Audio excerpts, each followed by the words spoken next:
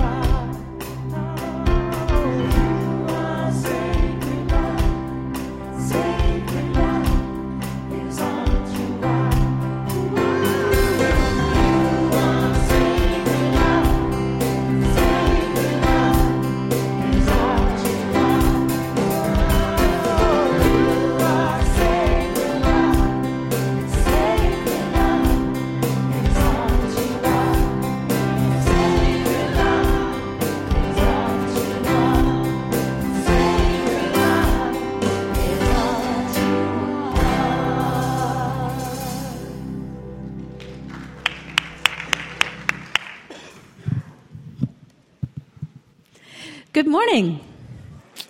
How is everybody? Welcome to the Sunday morning celebrations service here at the Center for Spiritual Living.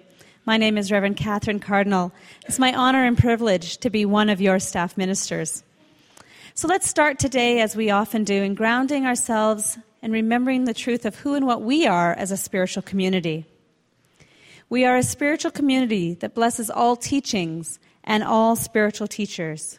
We know there is no wrong way to worship, whether it be lighting a candle, facing the east, burning incense, repeating a mantra, lighting a menorah, or offering prayer.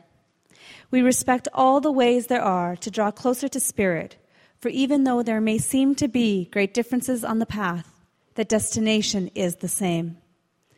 Our vision here is inspiring the recognition of Spirit in all, and we're delighted that you've chosen to be here this morning to allow that Spirit inside to be ignited.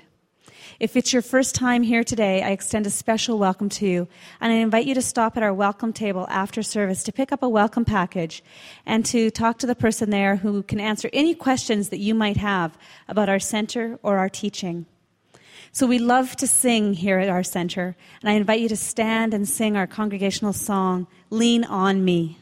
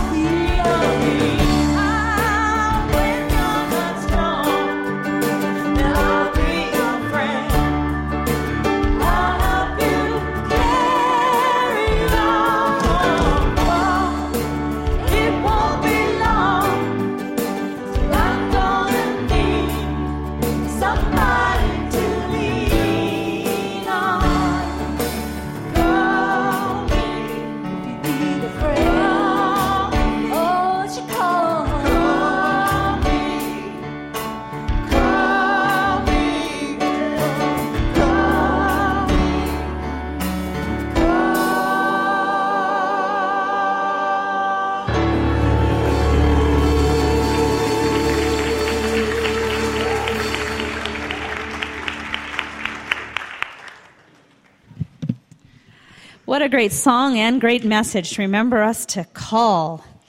I'd like to share with you some of the wonderful things that are happening at our center. And if you'd open your program and take out all the wonderful things, take them home, take a look. I'm only going to highlight a few of them, but there's many more things happening in our calendar. The first thing I would like to highlight is our women's group that is meeting this Saturday, May 23rd from 10 until noon. And Audrey May Caldwell is presenting a wonderful workshop based on Richard Moss's book, The Mandala of Being. So please sign up at the welcome table, which is back there. As well, our Path of Discovery classes are starting Monday, May 25th from 7 till 9 p.m. This set of 3 classes is complimentary, and it's for newcomers to our center so that you have the opportunity to learn about our organization, our teaching, the philosophy of the science of mind, and the history of our center, which I think I said already.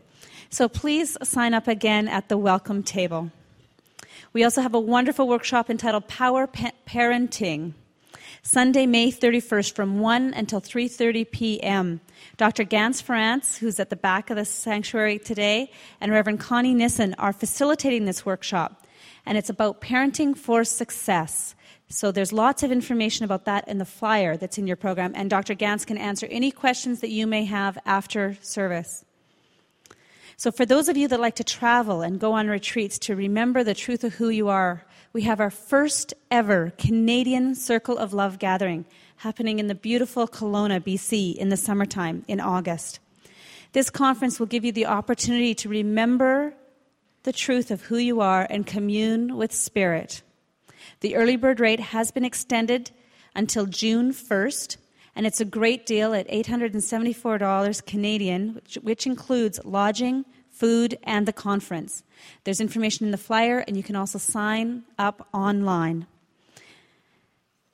So our book of the month has been extremely popular, The Trance of Scarcity, which is a really amazing book. We have reordered the books because we have sold out, so hopefully they'll be in next week. We do still have a few book study groups that are open, starting with a later date, so that it gives you the opportunity for those books to come in. And there's 3 available at the back registration table if you'd like to take a look at which one you might like to sign up for. It's a wonderful opportunity to do the study guide, to do this work and do these practices, to actually embody them in your experience, and to do it with a group of people that can help us move through our stories. So, moving on to the wonderful music of our team. Over to Robin. So I found a kindred spirit in Anna Beaumont. Anna, not only do I love her singing, but several months, maybe years ago, Anna asked me if I would help her with teaching, and I said, I have no idea how to teach singing, I just sing. And she said, well, what if I taught you? So for the last year or so, I've been taking lessons with Anna on how to teach, and we are putting together our first vocal workshop together. I've been teaching ever since and loving being a vocal coach and what Anna's taught me and what we do together. And we have great chemistry together. So we're doing this 4, I'll tell you. Oh, let you tell a little bit more. But am I doing fine? Okay. I was going to let Anna talk, but I got this mic in my hand. I don't know how to let it go. So we have 4 workshop days, 4 Saturdays, May 30th and July 4th, September 26th, and October 31st. And just say a couple things that we're doing. Should I let you talk a little bit? Okay. Oh, that's great. Thank you. I think that inside of us all, don't we secretly want to sing? All of us want to sing. And this is an opportunity for you to just play. This is no pressure. There are no rules. It's just a little fun, a little getting into the body and tapping in and maybe getting some help on how to express yourself more clearly and tap into some power. So sometimes there are no words. Sometimes where you are going, where I am going, it's all been thought before. I have no more tricks. I have no more tactics. I don't know how to get out of the place that I'm in. And I'm lost. And Rumi speaks of this, and this is a song that I wrote with the words of Rumi speaking to my heart. It's called No More Words.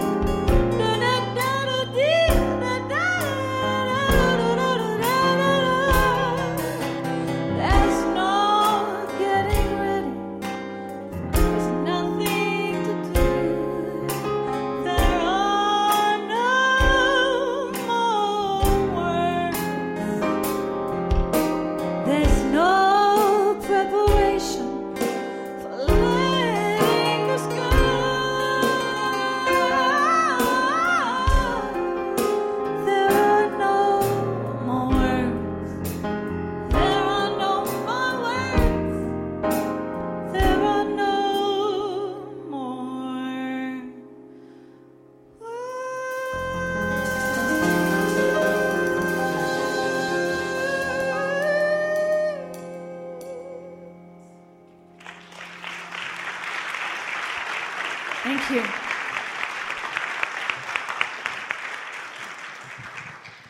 Thanks, Anna. That song, Lean on Me, this morning really made me think about how opportune it is that we have a practitioner team available for anyone to call when we need someone to lean into and help. And so our practitioner team is available if you need any support or would like to create something more in your life. They're available for affirmative prayer. And our practitioner team today is Cassandra Van Merlin, Elizabeth Manuel, and Marcia Hoskins. This team is available for the 1-minute ministry after service, where we do affirmative prayer in a prayer circle, as well did provide the meditation prior to service. And if you would like help and you don't want to call, I encourage you to put a prayer request in on that Opportunity for You card, drop it in the basket, and this team will do affirmative prayer, spiritual mind treatment for you this week. So we have a bit of a high-tech reading for you this morning. It's something called The Lost Generation, and it comes to us via that fabulous thing called YouTube. So please watch The Lost Generation. I am part of a lost generation, and I refuse to believe that I can change the world. I realize this may be a shock, but happiness comes from within is a lie, and money will make me happy. So in 30 years, I will tell my children they are not the most important thing in my life. My employer will know that I have my priorities straight because work is more important than family. I tell you this, once upon a time, families stayed together. But this will not be true in my era. This is a quick fix society. Experts tell me 30 years from now, I will be celebrating the 10th anniversary of my divorce. I do not concede that I will live in a country of my own making. In the future, environmental destruction will be the norm. No longer can it be said that my peers and I care about this earth. It will be evident that my generation is apathetic and lethargic. It is foolish to presume that there is hope. And all of this will come true unless we choose to reverse it. There is hope. It is foolish to presume that my generation is apathetic and lethargic. It will be evident that my peers and I care about this earth.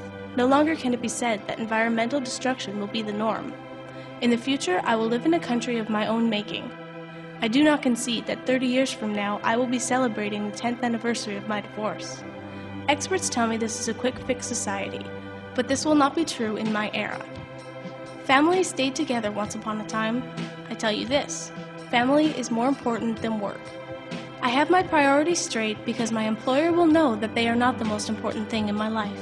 So in 30 years, I will tell my children, money will make me happy is a lie, and true happiness comes from within. I realize this may be a shock, but I can change the world, and I refuse to believe that I am part of a lost generation.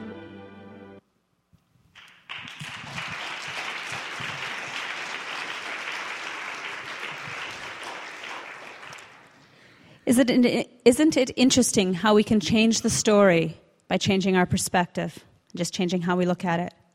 So to talk to us more about stories today, please welcome our senior minister, Reverend Patrick Cameron.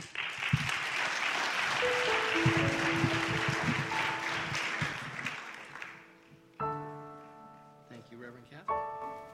Good morning. Welcome. Blessings. It is so true how we can use the same words and turn things around. So talking about story today. And, our practice is quite powerful, affirmative prayer. And we've been using the trance of scarcity to bounce ideas off. It's good to have a little box to play out of. I find that helpful for myself. It's a wonderful book, and she talks in that first chapter about the circle that we can step into. And it's inhaling and exhaling. It's allowing. All it requires is our consent. And so I'm having this conversation with you because as I have it with you, I'm creating the consent, the awareness in my own experience, and hopefully that is creating that sense of consent within you as well. Does that mean we have to change anything? We don't even have to tell anybody. We just simply have to consent to that experience. And it's not unique to us, but we live lives that are intentional. So when we step into that, we stand in it, and as you look at the circle, it starts out, in the way I read the circle in the book, Trance of Scarcity, that we can step into. It talks about generosity, it talks about giving, and it starts there. I believe it starts with the generosity, it starts with the giving. It talks about aligning and openness, gratitude, and I obviously have my notes here on my hand. And then it moves into, isn't it interesting? It starts with the generosity and the gratitude, and then it moves into receiving and attracting. Because I think in order to prime the pump, we have to give. We have to be out we have to step into the flow energetically. We have to step into that flow energetically. And so I want to just set that up because I think it's important for us to be mindful of that as we move into what I would consider the most important part of our gathering today, which is this affirmative prayer. And so I'm going to invite you, if you'd like to stand up, please feel welcome to do that. If not, please stay seated. We'll sing a song.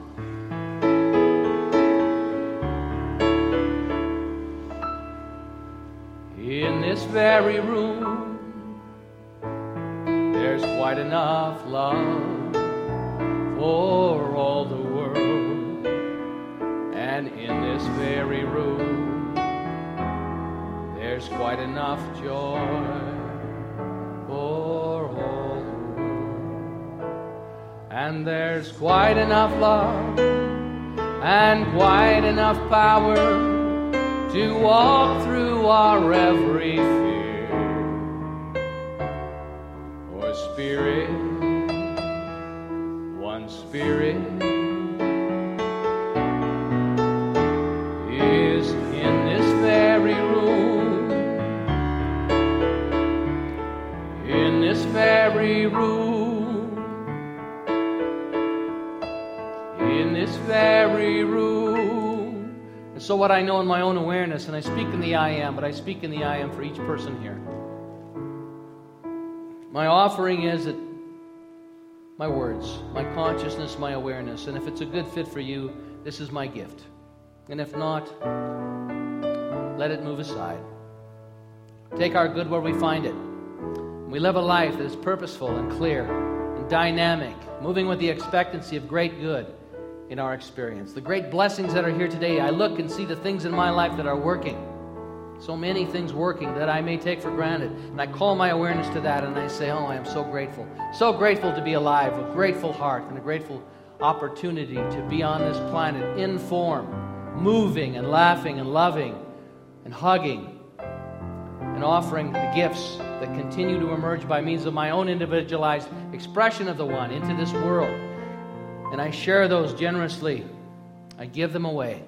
And the return is tenfold. So I give thanks this day, knowing that the awareness and the opportunity, the insight and the clarity that allows each and every one of us to make a purposeful and dynamic and powerful next step on our journey, our unique journey, is made clear. And that is all I need. So my path is illumined. That doorway is open. I step through it. I say yes to the possibility, to the opportunity. For this I give thanks, knowing that the universe is conspiring in every good way as I am in dynamic and clear co-creation with it, and it with me. For this I give thanks. And I invite you to say with me, and so it is. Let's be seated. So this book, The Trance of Scarcity, a wonderful book. We're going to do book studies with this, and started that up in a number, and it'll be done in homes and in a way that's available and very organic for who and what we are here as a community. And it's exciting because it just sort of showed up and thought, wow, great information here. This Victoria Castle, powerful, wonderful book. And so we're going to spend some time. We're going to spend several more weeks with Victoria. And the reason I like Victoria, she talks in there about the trance of scarcity. We buy into this sort of collective dream that there's not enough, or that we're not enough, or that life is hard, or life's a struggle, or, people are not to be trusted, we're not to be trusted. I mean, there's many, many wonderful stories out there, and they're all very interesting. I mean, we love stories. Look at. So much of our culture is based on story. It's based on song. It's based on the movies. It's so much a part of us sometimes, I think, that we forget they're just stories. What we need to understand is that our stories are not our truth. They're just stories. I have my stories, you have your stories. And they're great stories, because we're great storytellers, because we love to fabricate stories. Great quote here. We are born fictioners, all of us. We quest for causes and explanations, do we not? Why did this happen? And let me explain it to you. And if they don't come readily to hand, we make them up. Because a wrong answer is much better than no answer at all. You know what I mean? I know the Course in Miracles. A number of people here have studied the Course in Miracles. And one of the things the Course in Miracles tells us, and I'm not, it doesn't represent my position, but the Course in Miracles will say everybody's got a soul's agreement and we have an assignment and we're born into this, and we have this assignment.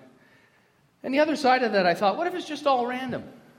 What if we're just all we're born, and then we choose? And the truth probably lies somewhere in the middle, but this idea that we have a fate or a destiny based on this soul's agreement, I think our soul's agreement is really to come and become that vessel of expression of the infinite, because we come from that source. How we do that, how we show up, it's up to us. We're always a choice. We're never locked into anything. See, sometimes we think our story is the truth. Our story is just the story. So we need to pry ourselves away from that idea, because our stories make up our lives, but it's how we filter. Just like that illustration for our reading today. Same words, turn it around, and all of a sudden it takes on a whole different context. It's just fabulous and powerful. Wonderful. And the reason that I think that Victoria Castle's Trance of Scarcity ties in so beautifully for us is in our study of Dr. Ernest Holmes, who's really the fellow that grounded this tradition in what we teach and how we move on the planet. He had this to say: the law of life is a law of thought. The law of life is a law of thought. Dr. Holmes used to say to learn how to think is to learn how to live. And so much of what my experience has been unlearning the things that I was taught as a kid so that I could really step into the unknown. Because it's very uncomfortable when you step away from your core beliefs and you step away from your family. They don't like that. Anybody here brought their mom or dad to this place and they're still shaking their head at you right now? What are you doing? But what I think from many of us have come to understand, it really is important for us to live our own self-determined lives. Dr. Holmes said our teaching supports freedom. And I love that. But see, sometimes too much freedom. I used to have a Russian neighbor when I lived in Los Angeles. And he used to say to me over and over and over again, "Misha, pot." "Yes, Misha, pot." Call me pot. Too much freedom. Too many choices. And that was his story. That was his reality. He was used to being told what to do. I had a leak in my gas tank on my vehicle. I drove this old station wagon because I couldn't afford a pickup truck yet, but I was working my way there. Did you ever try and pick up girls driving a station wagon? Doesn't work. Remember as a young guy in college, I'd drive up my station wagon. Me and a buddy would be at a bar, working our magic. And I'd pull up in this, "I'll go get the car," and I'd pull up in the station wagon. I'll never forget this one young lady looked at me and said, "I bet you have 9 kids at home too, don't you?" Yeah, I can't take that car with us anymore. Anyway. But it's putting down those old stories. It's putting down those part of our story. And Dr. Holmes had this, he said, the law of life is a law of thought, an activity of consciousness. The power flows through us. And unless we're able to provide the consciousness, it cannot make the gift. Consciousness precedes experience. It's just true. It's true for everyone. It's not just true for us. It's true for everyone. And so what we must create is the mental equivalent within ourselves so we can accept the gift. Because the divine nature of the infinite is to always give. See, and we think it's a struggle because we make it a struggle. And believe me, I've struggled. I've had my challenges with this. It's quite simple once we relax into the experience and say, my gosh, something great, something wonderful is happening here. But I'll say that, my experience has been I'll say that, and then I'll pick it up again and start to, manipulate it. That's why in spiritual mind treatment, we release it. We let it go. It doesn't mean we throw it away. It means what we know. The reason we're grateful is because we know it's already done in the mind of the one. And all of a sudden, we're starting to wake up to the possibility and say, hey, right here you go. Huh? I'm ready. Ready for the new experience. I'm ready. And the challenge is for many of us, ready is so uncomfortable. Oh my gosh. Wanted a new job, but I didn't know I was going to get fired from the old one. Wanted my marriage to be spectacular. I thought it would be this marriage, not now I have to divorce this one to get to the other one. What's up with that? See, we want to know all the answers, and we got it all figured out. See, there's an intelligence, there's a power for good in the universe that we can use, and it uses us. But see, once we start to understand and make peace with this idea that, you know what? I stand fearless in my knowing. See, I believe, I love it. I had a conversation with somebody this week, and they're not here right now, but they use the word fearless. I said, I love that word, fearless. Stand fearless in my knowing. Whatever happens, happens. It's for the greater good. Everything is happening for me. And then we have the family. You know, we have our core group that things happen and things change, and they're uncomfortable with it. And then we start to hesitate because we don't want to make mom or dad or brother or sister or ex or this or that uncomfortable. That's okay. Let them be uncomfortable. Let them be uncomfortable. It's okay. Because we can't fix it for them anyway. You ever done that? I mean, I've had more people come to me and say, I'm leaving this so-and-so. Do you know what they did? They did this and this and this and this and this. And then they did this and then they did that. And they go on for a couple of weeks and a couple thousand. They did this and this and this. And then a couple of weeks go by and then they're back together. Okay. All right. So now I get to forget all that stuff you told me. Because my job is to love everybody. I may not like everybody, but it's to love and support everybody. So as far as I'm concerned, much too much information. But I've had that experience. I'm telling you. As my teacher used to say, now, Patrick Cameron, why did you share that? Now I have to go do forgiveness work. And she was right. So we have to be able to provide the consciousness. Or the thing itself cannot make the gift. The power behind all things is without limit. It is unlimited. But in working for us, it must work through us. So Dr. Holmes said this, unless we provide the space, the acceptance, the belief, and the consciousness to be able to have all that we have claimed, the law cannot deliver our complete desire, but can deliver only that for which we are ready. It can deliver only that for which you and I are ready. That's why consciousness is so important. And it seems so mystical, but it's practical. So you demonstrate the level of consciousness. Consciousness precedes experience. In Victoria Castle's book, in the second chapter, she writes about when she was a young girl. She went to her first dance in high school, all dolled up and ready to go, and she steps into the high school gym and the band's playing. She said it was just a room of hormones rocking back and forth the room. You could just feel it.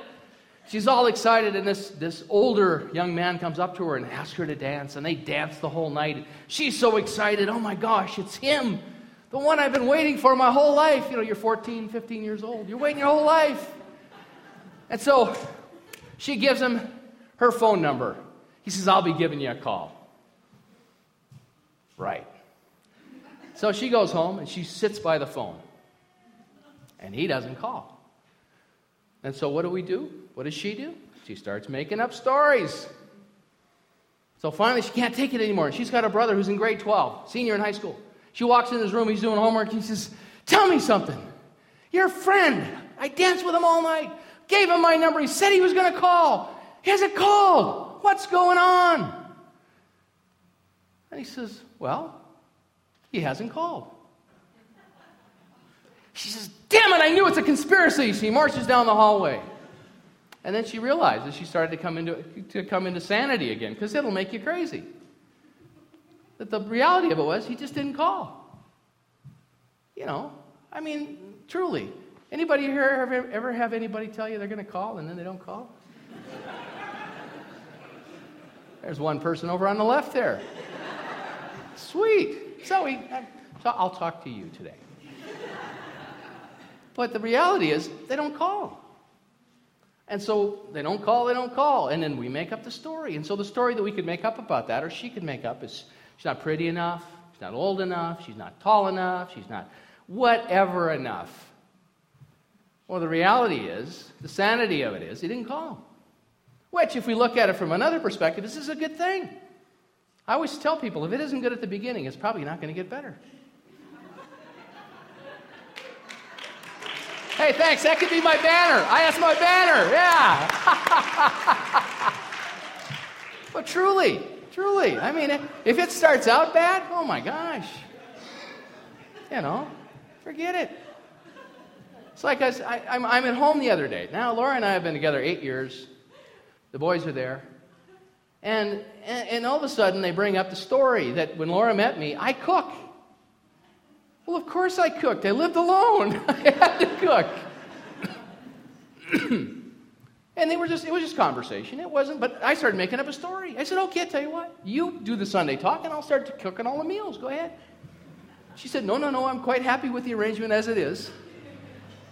But the point being is, I mean, you know, if you understand the content and all that, and you just take the story in the conversation for what the conversation is.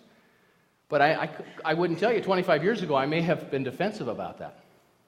In fact, yesterday, I've been going on the internet, and I found this rib recipe, and I've never cooked ribs before. So I found this rib recipe, and I followed it to the letter. I mean, I peeled off the membrane, and I did the rub, and I put them in the refrigerator, and all this stuff. And it was great. And so I'm cooking them, and I'm cooking them really slow. And the aroma is just wafting over the neighborhood. And I got a neighbor out in the backyard yesterday, and he finally looks over the fence at me and goes, "You are killing me, man. You're killing me. They smell good, don't they? Yeah." So I took some over to him. I said, "You got to try these. Worked out really good." So it's good when a recipe, you know, it's like spiritual mind treatment. It's a recipe. And when we work it right and it comes out well, it's like, oh, fantastic. You know what? I think we should I'm thinking rib picnic for everybody, you know? Yeah. Hey, I'm not agreeing to that. I'm just an idea. I'm just thinking. Don't be going home now. Don't be calling me on the carpet because I promised ribs. I'm just saying an idea. Okay. But anyway, it was a lot of fun. So I do cook occasionally. When I was a young man, I grew up in an environment that was not really supportive of. We were a group that, you know, very Irish, very Catholic. We would rather, as I've said many times, fight than eat. And so, and our form of entertainment was sarcasm. We could cut each other down like nobody you've ever seen. In fact, my practice marriage, first one, getting ready for the second one, my first wife said, you know, you got to stop that. You got to stop that sarcasm. It was so tripwired for sarcasm. And it took a long time to put that down. It was just that's the way we extended our recognition of one another. I wouldn't call it affection, I'd call it recognition. In fact, my mother, I told the story last week, my mom, for Mother's Day, I can never call her because she got rid of her answering machine because I have one of my 7 sisters calls like every 15 minutes and fills the machine up, so my mom, 86 years old, finally just threw it away. So she called me. And so when my mom got on the phone, she just starts sobbing. It's very sweet. I mean, there's nothing wrong. She's so excited and so happy to hear my voice and talk to me. She's sobbing and telling me she loves me and says, and I'm sitting there holding the phone and I'm, yeah, Mom, yeah, I got you. Uh-huh, yeah. Love you too. And this goes on for about 10 minutes. And then finally she kind of gets grounded and we start talking and she's telling me about my oldest sister who's been she's now in a nursing home and can't take care of herself. And it's a sad story. It's a tough life. Tough story as stories go. And she said it's really hard to go see her because all she does is cry. I thought, isn't it interesting? Where did she learn that? So it's a family tradition. So you know what? In another 15, 20 years, you'll just come here. I'll just cry the whole time. It's very sweet. I'd love to get my mom up here. How's church? That's good, Mom. Well, the priest asked us the other day, everyone's throwing another $100, everybody. I don't like it. So, well, you should call them, let them know, Mom. How you guys doing? Are you asking for $100? No, we're not doing that, Mom. We're doing good. People give because they want to, not because they have to. A little different tradition here, but it's okay. Anyway, as a young man, I always wanted to be an actor. I wanted to go and be a famous actor. That was it. I love the movies, love the stories, love to go and spend the afternoon or the early evening. And I always had to sneak out because my mom didn't like the movies. It was a bad thing. Movies were evil, and I just loved them. Oh my gosh, just love the movies. So as a young man, I had the dream, and I went and I got involved with theater. Actually, that's an interesting story. I'll share sometime. But got commandeered into auditioning for a play and ended up with the lead in the play, and then in and out of theater and productions. But did a lot of theater prior to moving to Los Angeles. And I had just turned 27 years old, 26, right in there, and much too late to. I look back, if I had a little more grooming and a little more opportunity and a little more nurturing with that, I probably would have gone years earlier. But yeah. It's all perfect. in the scheme of things. So I get there, I get to LA, and I get involved, and I get to know people, and I get into a great acting class. It was very expensive, but great people there, and I met Patrick Swayze there. And Patrick, my prayers go out to him every day. He's doing this thing with his pancreatic cancer, and every time I see a picture of him on the grocery store, I just, it just makes I start to just well up. Great guy. And we did a play together for a year, and from that I got an agent, and I got a lot of opportunities. Well, I pull up to Paramount Studios one day, and I'm called back for the second reading of a mini-series called The Winds of War by Herman Wouk. And it's a story of the prelude leading up to World War II, based on the perspective of the United States, and there's a German protagonist in the book, and it gives the German perspective as well. And then the War in Remembrance was the second part of that. And so it's a couple thousand pages long. Anyway, it's my second reading, and I go to meet the producer, which is very cool, because you typically go and you read with a casting director. And then if you make that grade, you go back to meet the producer, because they filter it out. And so I walk into the room, and I don't bring a headshot and a resume, because, I've already given them one. They got one. Why would they need two? So I sit down and I do the reading with the producer, and he's a pretty kind of rough guy, kind of like a longshoreman, and he's rugged, and he talks like this, and so I do the reading with him. He said, all right, that's good, yeah, where's your picture resume? And I said, don't have one, it's in my car. Well, go get it! And I jumped about 4 feet in the air. As I was in the air, I spun and went out the door, ran down the hall, and was back in about 45 seconds with a panting. And at the meantime, as I was driving home, he called my agent and said, yeah, I like this guy, he reminds me of me, so we're going to give him a job. And, it was about my third or fourth audition I'd been on, and it was quite exciting. Anyway, I get the job. They fly me to Bremerton, Washington, up in the Puget Sound. I get there, and I don't even know the story. I just know they call it sides, your bit of script. And I got my script. And I get there, and right away they take me to wardrobe, and they cut all my hair off. Well, they cut most of it off. And then they could bring me back, and the guy says, no, it's not short enough, so they just shave my head. I go, fine, no big deal. You know what? You're paying me, and it'll grow back. So then they give me a watch cap to put on. That's part of my costume, so I didn't even need a haircut. And then they gave me these great big earphones. You didn't need to cut my hair one lick. You couldn't see if I had hair or not. But anyway, example of poor communication. Why doesn't the wardrobe talk to the costumers? But anyway, so I'm standing there, and the first day I'm ready to go, and I'm in a sailor's outfit. I got the sailor's outfit on, I got the hat on, and I'm looking sharp and ready to go, and I'm standing in the lobby. I look down the hallway, and here comes this guy. He's just waltzing down, and his shoulders are back, and he's got the captain's hat on, and here comes Robert Mitchum.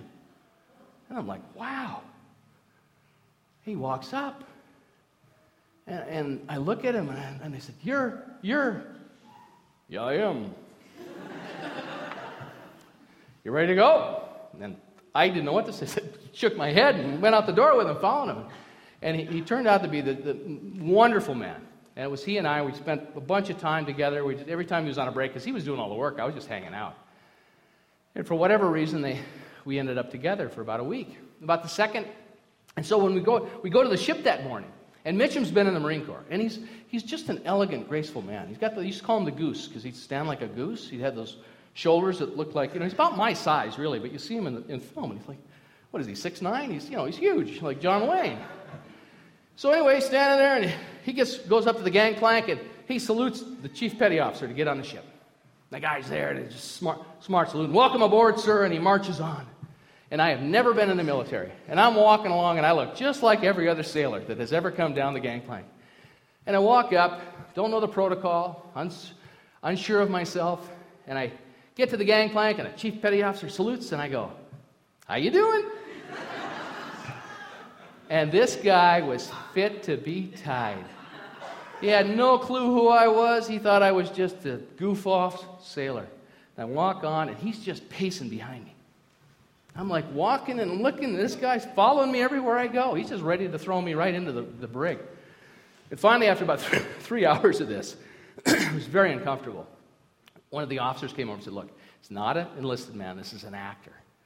And his whole demeanor changed. He just shifted.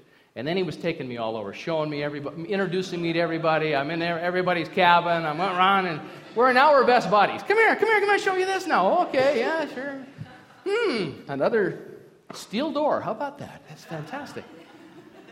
So we get back to the hotel that night, and I'm eating dinner. We're at the Holiday Inn in Bremerton, Washington. And he comes walking in, and he's got a glass of liquid with ice in it. And it's a big tumbler, great big tumbler. And he comes up to the table and he says, "Can I join you?" I said, "Yes, sit down." So he sits down, he starts telling me stories. He'd been telling me stories all day. And wonderful stuff. I mean, I never for a minute thought this guy's talking too much. It was fascinating. But I said to him, "Can I buy you dinner?" No, good, I'm good. And he's just sipping this clear liquid and ice. And I'm thinking, wonder what he's drinking there. And then the waitress would come by and give him another tumbler full of ice and clear liquid. After about 4 of these, I realized that I'm done with dinner. He's not having any dinner. He's just drinking. And the assistant director comes over and he says, "Can I see you for a second?" I said, "Sure." And I go out to the lobby with him. He says, "Now look," he said, "here's what we're going to do. Because Mr. Mitchum's got a big day of dialogue tomorrow. We're going to tell him the bar's closed." So, not the sharpest saw in the toolbox, but I figured out that he wasn't drinking ice water. And I said, "Okay, great." So the guy says, "Look, go to your room for half an hour and then come on back down if you want to, but we got to get him to bed."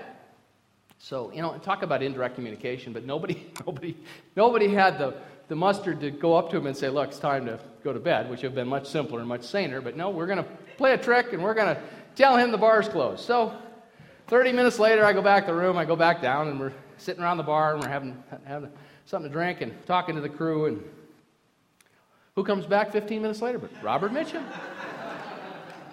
"I thought the effing bar was closed." He's back. And he walks into the room and he trips over something. Now he's 70 years old, and I didn't know anything about him. I've read a lot of stuff since then about him. And from what I can tell, he had this incredible capacity to consume alcohol. And always did, and always showed up the next day ready to work, never bothered him, never affected him in any way, shape, or form that anyone could ever complain about. But anyway, comes into and he trips on something, and he catches the corner of a table on his way down and just slices his forehead open, right under his hairline there. And so they get him to the medical aid. I think they stitched him up right there. I think they had a little tech there to stitch him up. And they pancaked over it in the morning and had a bandage there. And sure enough, the next morning, I'm standing there ready to go. And here comes Robert Mitchum, waltzing down as graceful as can be. Now, this time, though, his cap is pulled way down over his forehead. And he walks up and looks at me and says, "You ready to go?" I said, "Yep," and off to the races. Never missed a beat. And it's an interesting story. As a young man, he had an amazing life. In and out of school, got kicked out of school a lot, never seemed to settle down. He had his younger brother, John. If you've ever watched any of Clint Eastwood's movies, Clint used to give John jobs all the time. He'd always play the sidekick cop. In one of the Dirty Harry movies, he plays Clint Eastwood's. Actually, the first Dirty Harry, he plays Robert Mitchum's brother, John. Well, when John was born, his mom sent John and Robert out, and Robert was 2 years older. I think Robert was 5 and John was 3. And he said they were walking across the street one day, and he was bringing John with him, and John got just smacked by a car. Robert said he jumped out of the way, and he couldn't pull John out of the way, and John got hit by the car. So Robert goes home and says, "Where's your brother?" And Robert looked at his mom, 5 years old, says, "He's dead." And they went back out and found John laying there on the side of the road crying. But a fascinating story. 14 years old, left home, rode the rails, worked on a chain gang, got picked up for vagrancy, had been a boxer, been a writer, an amazing singer, this guy, his whole life.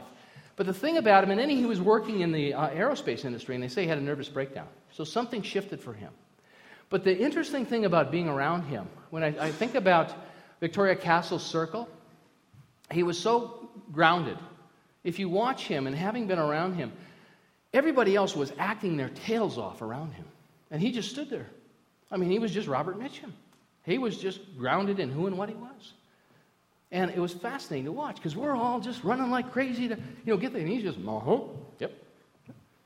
He just never got ruffled. He was like the eye of the hurricane, always self-contained, always grounded. He seemed to stand in that awareness, whatever showed up. He'd faced it all. He'd been through all of it. Amazing life this guy led, and so gracious and so friendly, so down to earth, so connected to people. I felt like, and I was part of the furniture for him, but I felt like we had been friends forever. Just this graciousness. And I think that was part of what he just brought to everything he did. He brought that humanity, and yet he was so elegant. He was so grounded in who and what he was. And for me, that story, I could look at that story and make that story a failure. Did I do all the things as an actor that I wanted to do? Of course not. You have dreams and you have visions and all this, but as I've said many times, but it was such a great part of my learning and my growing and my journey. And it was my calling. It was my dream. It wasn't my calling. It took me a long time to understand that. Because what happened for me is I had more and more success with it. The joy wasn't there. The fantasy of what I thought it would be, the sense of completion, the sense of, if only I can get there, then I'll be worthy enough. I'll be valuable enough. I'll be deserving enough. I'll have earned it. I belong. All of those things that run for us until we start to live consciously and intentionally, all of those things and so many more were alive for me. I share that story with you because, it's a real story. It's a true story. It's part of my story. And so to have been there, I look back at it now, it's so sweet to have those memories. And I had wonderful memories of doing things and creating and just watching how people operate. What an inspiration their lives were. And yet I know that all that was necessary so that I could be doing what I'm doing now. Today is necessary for tomorrow. And it's all, it's sequential. It's gradual. But if we view it as it's all necessary, right, and perfect for us to move towards what our gift zone is. We've all shown up here to share our gifts, to develop and share our gifts. And so that's the opportunity for us. So our stories are so important. So how I could look at that story as failure, or I could look at it as part of what was necessary to move me to the next space. And the neat thing was that I had enough success with it. I kept dipping in and tasting success, what I thought was success. And it wasn't shifting me. It wasn't changing me. It wasn't filling that emptiness I felt that drove me to do that. And I felt so blessed. It was terrifying when I was going through it. My God, my whole life, since I was a kid, this is what I was going to do. And what I realized of what that was for me, that story, that dream was really about authentic communication. It was being able to communicate from my heart about things that were important. What was empty for me was I was just spitting out somebody else's lines, having to find some place that was authentic for me in that. That's what acting is. Great acting is us being able to duplicate and identify what someone is portraying. That's what makes a good actor from a mediocre actor. That's what makes a great artist different from a mediocre artist. But we can duplicate it. So when someone's up here singing a song and we're connected with it and they're connected with it, we're all connected. It lifts us all up because it's us singing with them. They're singing through us. And we're singing through them. But it's interesting to have that awareness, to have that possibility. So all of it is for us. To stand fearless in our journey and understand, this is, I didn't ask for this. But I have affirmed and know the right and perfect things are unfolding in my life. And this is where I am, and this is what's shown up. So this too is for good. This too is for me. This too is for God. Because if we're living consciously, we're in co-creation with that thing. And it's exciting. Martin Kerr, our musician with the guitar, brought the kids up last week for Mother's Day and played. Martin told a story at 4 o'clock about his journey. As a young man, he went to China. Got to China, no money, no job. Had his guitar and his clothes. And he woke up the first morning he was there. He slept found a room to sleep in, right on the floor. And he said to himself, "This is the first day of the rest of my life. This is the first day of the rest of my life, and I don't know how it's going to come out. But I'm so excited to see what happens." That's fearless. That's to stand in the fearlessness of life. This is the first day of the rest of our lives, you and I. And if we stand in that knowing that the universe is for us, as Dr. Holmes said, if God is for us, who could be against us? And how can we take the stories that we have, that you and I have, that are great stories of disappointment and heartbreak and all the things that you've told yourself. But there may be time for a more interesting story. There may be time for a more gracious story because your good is everyone's good. Your thriving is everyone's thriving. There's no limitation on it. It's not as if you celebrate life and if you live a life that is abundant and creative and free, that someone will have to suffer because of that. That's not true. But many of those messages were the messages that I received as a young man. And it took me a long time to sort of sort that out in my own thinking and to catch myself when I started to pull that up and say, wait a minute, I don't live like that anymore. My son Max got notification on Friday that he was accepted at University of Calgary and also at the University of Alberta for medical school. And he's just been flying low. He's in the back. I think he's sitting on the chair right now, but he was floating about 6 inches above it when I started, but I've seen him kind of settle down in now. Anyway, but he said to us yesterday, he said, you know what, I've been putting prayer treatment requests in there for a year on this thing. I've been planning this for a year. And that's great. Work that aspect of it, because that's spiritual practice. It's called practice, and it requires our daily addressing it. Our daily practice, our daily spiritual practice. But he also did the other work. He also completed his undergrad. He also excelled. He also created relationships. And all of that is part of developing the consciousness of successful medical student. That's the next doorway for him to walk through. And so it's working with both. It's the love and the law. See, we're the love. We bring the passion to it. We bring the intention to it. And what we do by that intention is we impress upon this infinite law that always says yes, this idea, that I am the consciousness of whatever it is, the consciousness of abundance, freedom, health, happiness, investor, partner, husband, wife, daughter, son, grandmother, grandfather, whatever it may be. To live intentionally. I am the consciousness of whatever that looks like, whatever creates that thriving in my experience. Instead of buying into the stories. So this trance of scarcity is such a good fit for what we do here. Because as we create the consciousness, then there's a space where we can receive the gift. It's so simple, and it can be such a challenge for us. I forget at times too. I pick things back up, I treat, and then I pick things back up because I got to fix them. Oh, wait, I forgot one thing here. And yet it's to stand fearless in it. I've done my prayer work, and I've released it, and I know the universe is conspiring in every good way. And if you get up the next day and you go back into doubt, then you got to go back into prayer. To stand in that clarity, that's stepping back into the circle of generosity, of giving, of aligning, of openness, of gratitude, receiving, and attracting. It's a powerful opportunity. And so it's great that we can come together and remind one another of that, because it's easy to forget. I know that. We all forget. We need one another. We need community. There's a great energy here. It's a great, great, great support system here in so many wonderful ways. And so this week, my offering to you is look at the stories in your life. Look at where you're selling yourself short.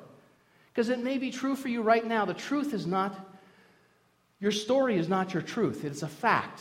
And the fact may be right now that you don't think you deserve, that you need to earn something. And there's nothing wrong with that story. It's just not a very big idea. What's going to move us into the next experience on this planet, like that video said, I believe in a planet that works for everyone. I believe that relationships are important, that family's more important than money, that we can live on this planet and not continue to destroy it. I mean, that's part of it. This planet is alive. It's part of the consciousness of the infinite. All those things and more are possible. And we keep those ideas alive within ourselves. If we do the work within us, we're doing the work for everybody. That's powerful and wonderful. So I thank you for the work that you've done to this point in your life, because it has added to the beautiful mosaic that I consider a beautiful bouquet of my own life. And hopefully, my work has helped influence you as well. It's reciprocal. There's no private good. And so I thank you. I bless you. I know that you will have a fantastic, awake, alive, and dynamic experience this week and this day. So it is.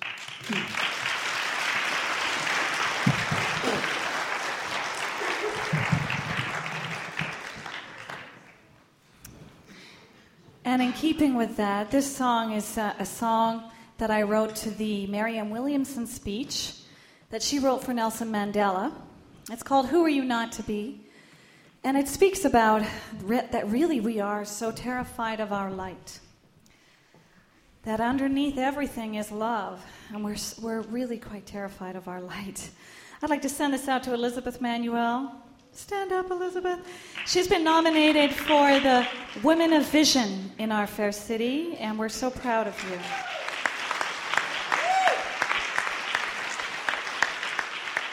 So who are we not to be?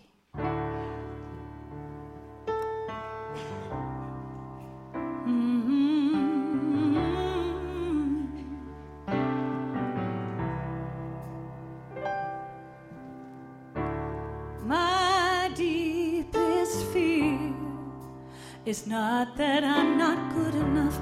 My deepest fear is I am powerful beyond measure. It is my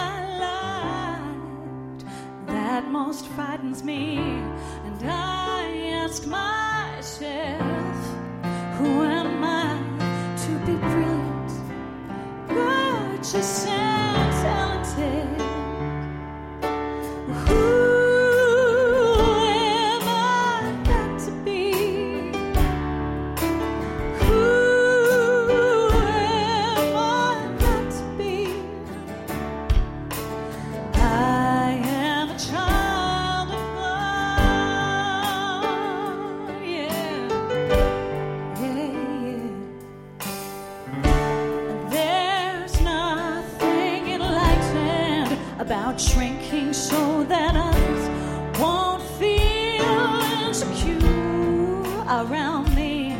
I was born to make manifest the glory of God. Well, it's not just in me, it's in everyone else.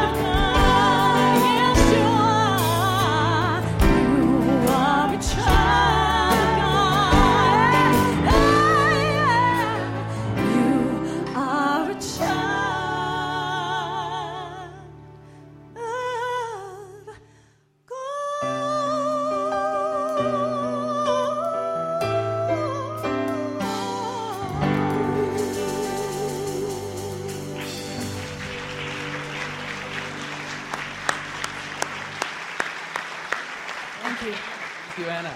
It is our Teen Sunday, and our teens are coming forward as we do our offering today. Thank you so much for your continued support and the blessings that allow us to continue to operate. As I mentioned, we have about 5,000 people a month downloading our Sunday talks right now, and that is in the last 120 days. So I know that this ministry and the consciousness we are continues to extend its reach into the world. And without the support and the vitality and the vibrancy that we represent individually and collectively, it wouldn't be happening. So I thank you. We have a lot more ideas that we're looking to bring into manifestation, but thank you so much for your continued support. From the bottom of my heart, thank you. So with that said, let us give our offering this day in that expectancy of great good. That we, as we step into this flow of life, let us step into that in the abundance of our life, that as we give, the abundance comes back to us pressed down and overflowing at least tenfold. That's the way it works. That is a law. And not just financially, but in relationships, in love, in opportunity, in creativity. Unbounded possibility. So I give thanks this day myself personally, the opportunity and the joy of giving and supporting something larger than myself, knowing that I make a difference on this planet. For this I give thanks and invite you to say with me, and so it is.